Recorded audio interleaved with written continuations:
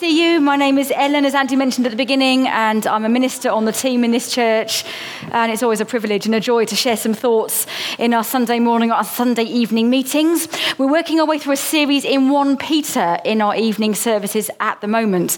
And in just a short while, we will look at our passage, which is in 1 Peter chapter 4 in a moment. Before we do that, I want to start by asking you about this particular phrase. It's a phrase that you hear quite a lot if you are involved in any way in education at the moment. And it's this phrase, growth mindset. Well, there you go. Growth mindset is a big deal in education at the moment. My 9-year-old, his English homework last week was, it said, write ideas for a story about a spider, I don't know why, write ideas about a story about a spider that links ideas that will help you with growth mindset. You know, it's in the vocabulary of my 9-year-old. It's a big deal. Does it mean anything to you? Obviously it does. Teachers, parents, students, somebody tell me what growth mindset is. Anything at all? Like having a can-do attitude. Even if you can't do it to start with, you can. Having a can-do attitude. Very good. Anything else? Sorry? An inquiring mind. Yeah, very good. Very good. Not giving up. Yep. What about you teachers? What is the growth mindset? How do you describe it to kids? It's the idea that you're not static, you're not born. Yes, Justine. That is the right answer, and you are a teacher, so that's good. It's this idea that actually you're not static. You know, you don't have a fixed mindset, you have a growth mindset. I asked my husband, who is a teacher, and he said it's the power of yet. I can't do that yet, but it is possible. Things are possible. Now, this word about mindset and the whole idea about mindset, I think is helpful to us as we look at our passage this evening, and as I've been mulling on it. I've summarised this idea about mindset in this way, that a mindset generally is the established set of attitudes we hold. So if we have a mindset, it's just our way of thinking, our opinions. A fixed mindset is when we believe that our basic qualities, whether that's intelligence or talent or anything else, are completely fixed, immovable, fixed traits. But growth mindset is this idea that our abilities can be developed through dedication and commitment.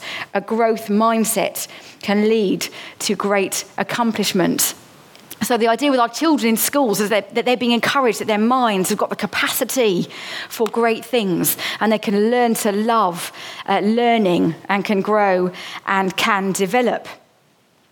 And there's something of this going on in our passage that we're going to look at tonight. If you want to follow it, it's 1 Peter chapter 4.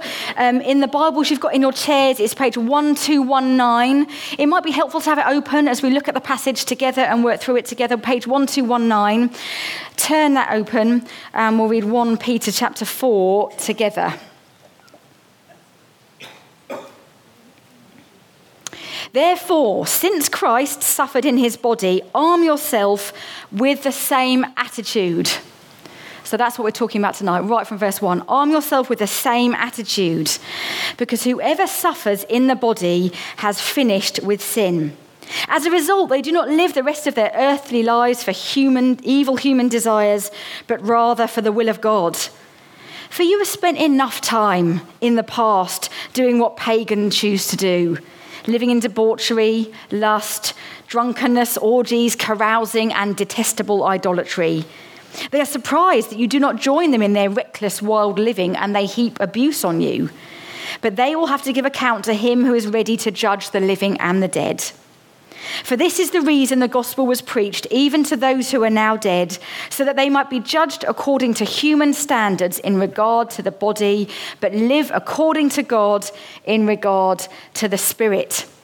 The end of all things is near. Therefore be alert and of sober mind, so that you may pray. Above all, love each other deeply, because love covers over a multitude of sins. Offer hospitality to one another without grumbling. Each of you should use whatever gift you have received to serve others as faithful stewards of God's grace in its various forms.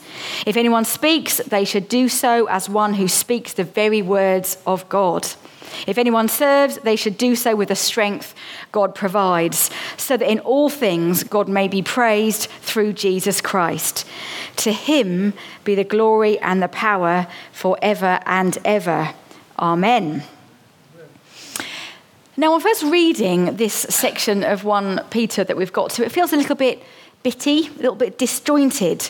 Peter seems to be mixing up all sorts of different concepts and commands together in his writing.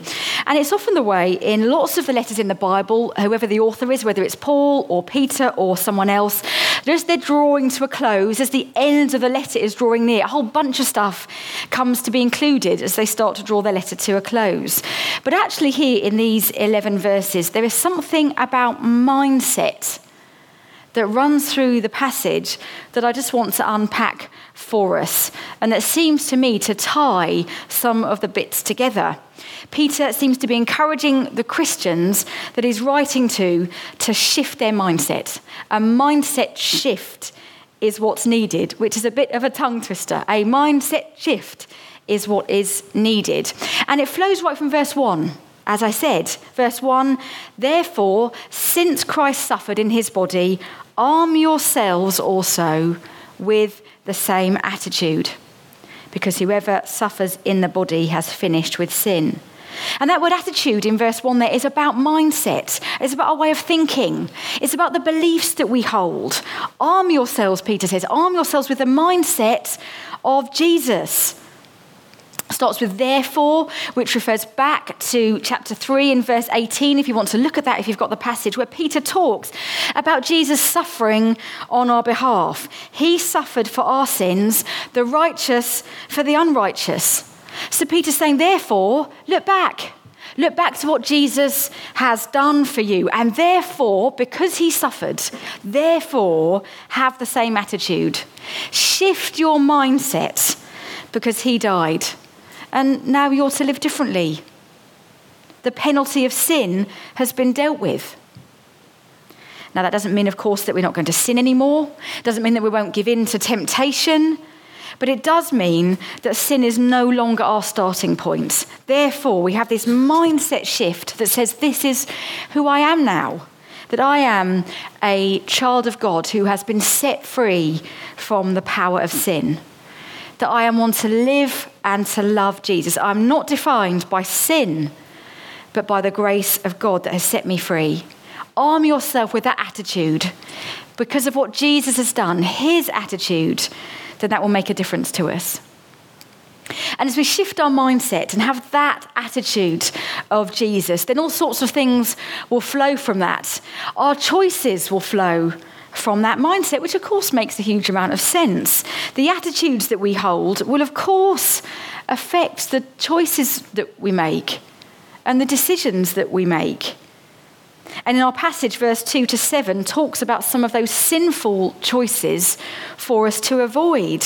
Verse 2, as a result of shifting the mindset, as a result of having the attitude, a disciple of Jesus will not live the rest of their earthly lives for evil human desires, but rather the will of God. Verse 3, you've spent enough time in the past doing what pagans choose to do, living in debauchery, lust, drunkenness, orgies, carousing, and detestable idolatry. And then Peter talks about the fact that people will be surprised that you don't join them in those things anymore. A shift in mindset means a shift in our lifestyle choices. I want to show you a short clip from this film, Eddie the Eagle. Who's seen Eddie the Eagle?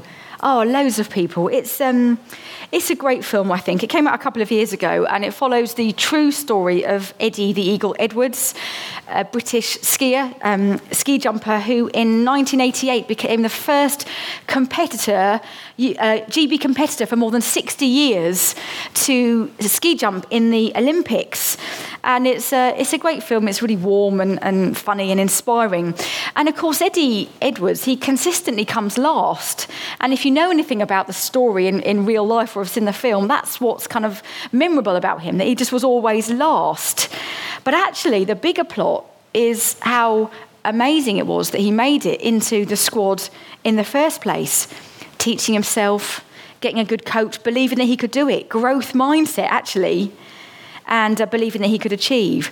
So I want to show you this clip. He's just at the top of the final and the highest 90-metre jump. He's already jumped the 70 metres, which means he qualifies for the 90 metres, and he's never jumped it before. So look at this, and watch especially, and listen especially for the things that go through his mind. Have a look at this. It was never in doubt. As an aside, is Jim Broadbent in every film that has ever been made? I feel like he is, every film I've ever seen. There's so much I love about that film, including the classic 80s jumpers and hairstyles, so good. But I love what it illustrates about the power of mindset. And of course, he faces this jump and he hears the voices that say, from the past, you will never make it as an athlete. Your best will never be good enough. You will never be Olympic material.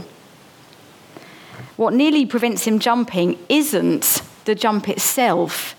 It's what's in his mind as he prepares to jump. Peter tells the Christians that he's writing to, and we're to apply that to ourselves, of course. He says, you are finished with sin. You are finished with sin. And you should have the same attitude, the same mindset, the same strength of belief that you're willing to shift and change, that you do not identify with sin any longer. He says in verse 3, you've spent enough time in the past. Now, for Eddie, the Eagle Edwards, his past was a whole load of negative lies about himself. But the past for us, it might be those things, but it might also be the pull to sin that Peter refers to, that is alive and well, the peer pressure that is around in our culture that is alive and well for us as Christians, that we can listen to the voices that actually shout so loudly that make us want to stand against the attitude of Jesus. Just one more drink, sleeping with my girlfriend, that's not so bad, is it? Is any gossip? Well, it's just a bit of fun. Peter says that people will be surprised that we don't join in if we put aside all the sin of the past, but that each one of us is accountable to God, verse 5. When we have a shift in mindset, it affects the choices that we make. It makes us determined to be finished with sin, that we will say, I'm a child of God, and what maybe defined me in my past no longer has a hold or a bearing. I'm here facing the discipleship journey with Jesus, the jump that's ahead, and I will have the attitude of him who called me that says, I am his child and the power of sin is broken. Being a Christian isn't a hobby. It's good to remember that, isn't it? That we are disciples of Jesus. It's a discipline as we follow him to make mindset shift choices about the way that we live in our frontline places. Not surprisingly, of course, prayer is key. Look at verse 7. The end of all things is near. Be alert and of sober mind so that you may pray. Peter's letter comforts suffering Christians. And actually, that's the big picture of this letter, that Peter is addressing Christians who are suffering. And he says God's redemptive plan is being worked out for you. God will come and wrap things up in his time. Jesus will return. There's hope of an end. The word alert in verse 7 means to be in one's right mind, be of sound mind. So therefore, be alert and of sober mind. Two references emphasising this idea of clear-mindedness, clear in our minds as we pray. I wonder whether one of our takeaways this evening can be a reminder about the influence that our mind and our mindset and our attitude has about the choices and what we choose to do, and therefore what we will achieve. Our choices flow from our mindset, but also it's love that also flows from our mindset. There's a phrase here in 1 Peter 4 that I think is in the category of, is it in the Bible or not? You know, when you hear phrases and you think, is that biblical wisdom? Or is it something that my grandma used to say? And it's right there. Love covers over a multitude of sins. Do you know what I mean? That could be something right out of the Bible, or it could be something that you'd see on catchphrase or something. Phrases that you're familiar with, that we use in common speech, and people use. Love covers over a multitude of sins. It's one of those well-known sayings. And it says here, love each other deeply. Love each other deeply, because love covers over a multitude of sins. That word deeply, ektenos, it literally means stretched out, at full stretch. Love each other at full stretch. Love each other fervently. Love each other deeply. And Peter quotes Proverbs 10, where it says love covers over all wrongs. He's quoting that proverb. Someone acting in love at full stretch doesn't broadcast the sin of others. Love is gracious. And I love the thought that there is no contradiction between our heart and our mind when it comes to loving God. That was so helpful from Ian when he helped us to think about this idea that we are to love the Lord our God with all of our heart and our soul and our mind and our strength. And what an incredible expression of my love for Jesus when I love him with my mind and my mindset. And I put work and effort into my mindset so that I'm a godly disciple of his. When we think about attitude and mindset, it affects what we don't do. So it affects all those sinful choices that Peter's talked about in the first chunk of this bit that we're looking at. It affects the things we don't do that we would choose not to do. And it will also affect the things that we choose to do in terms of the way that we love and also the way that we serve. If we arm ourselves with the attitude of Jesus, it leads to service. Verse 10, each of you should use whatever gift you've received to serve others as faithful stewards of God's grace in its various forms.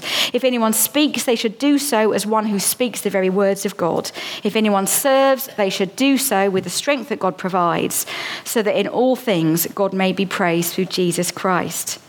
If we have the mindset of Jesus, it will affect those choices, the things we don't do, and the things we choose to do.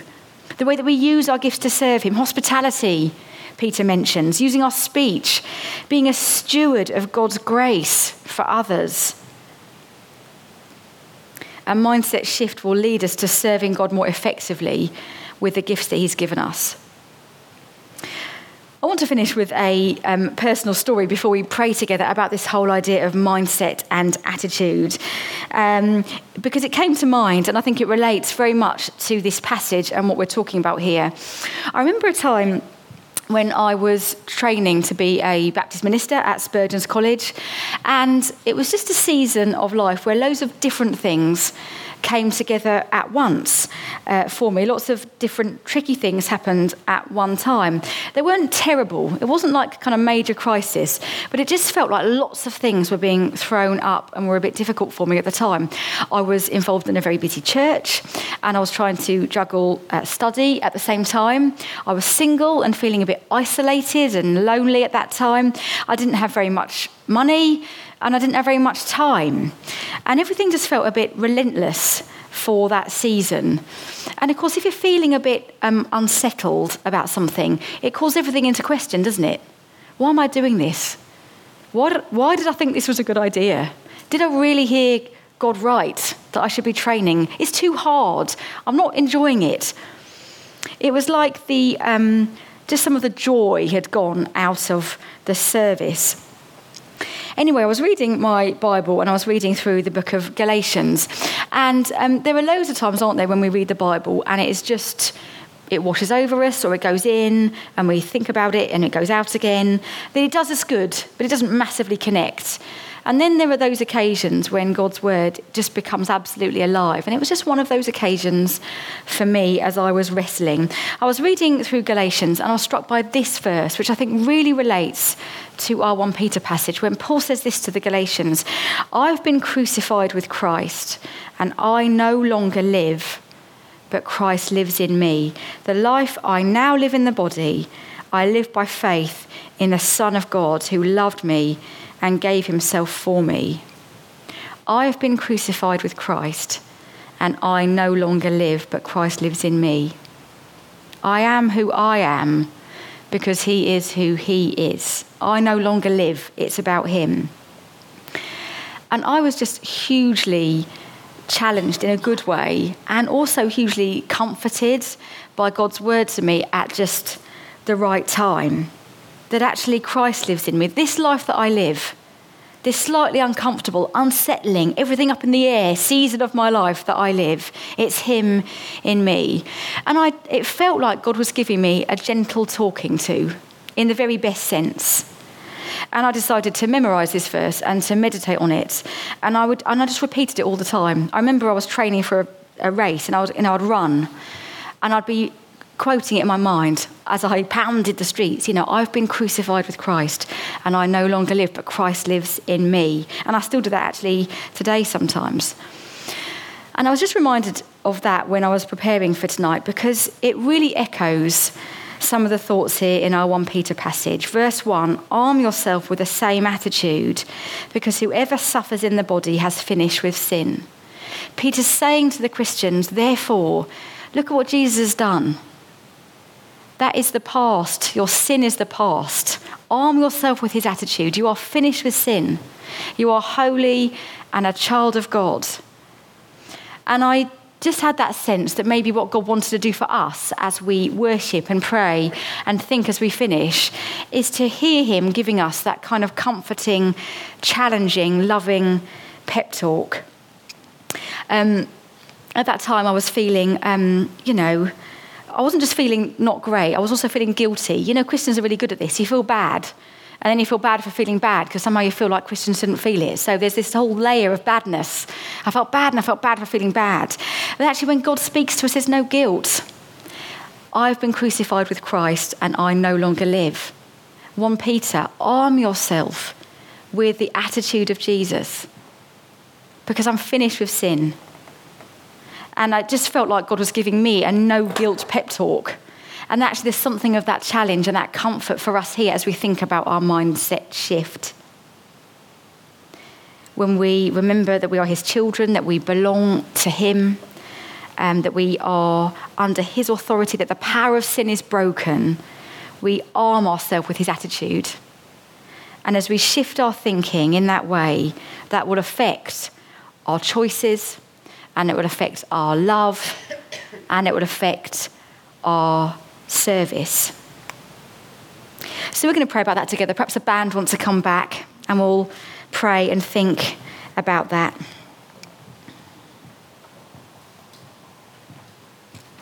Let's pray.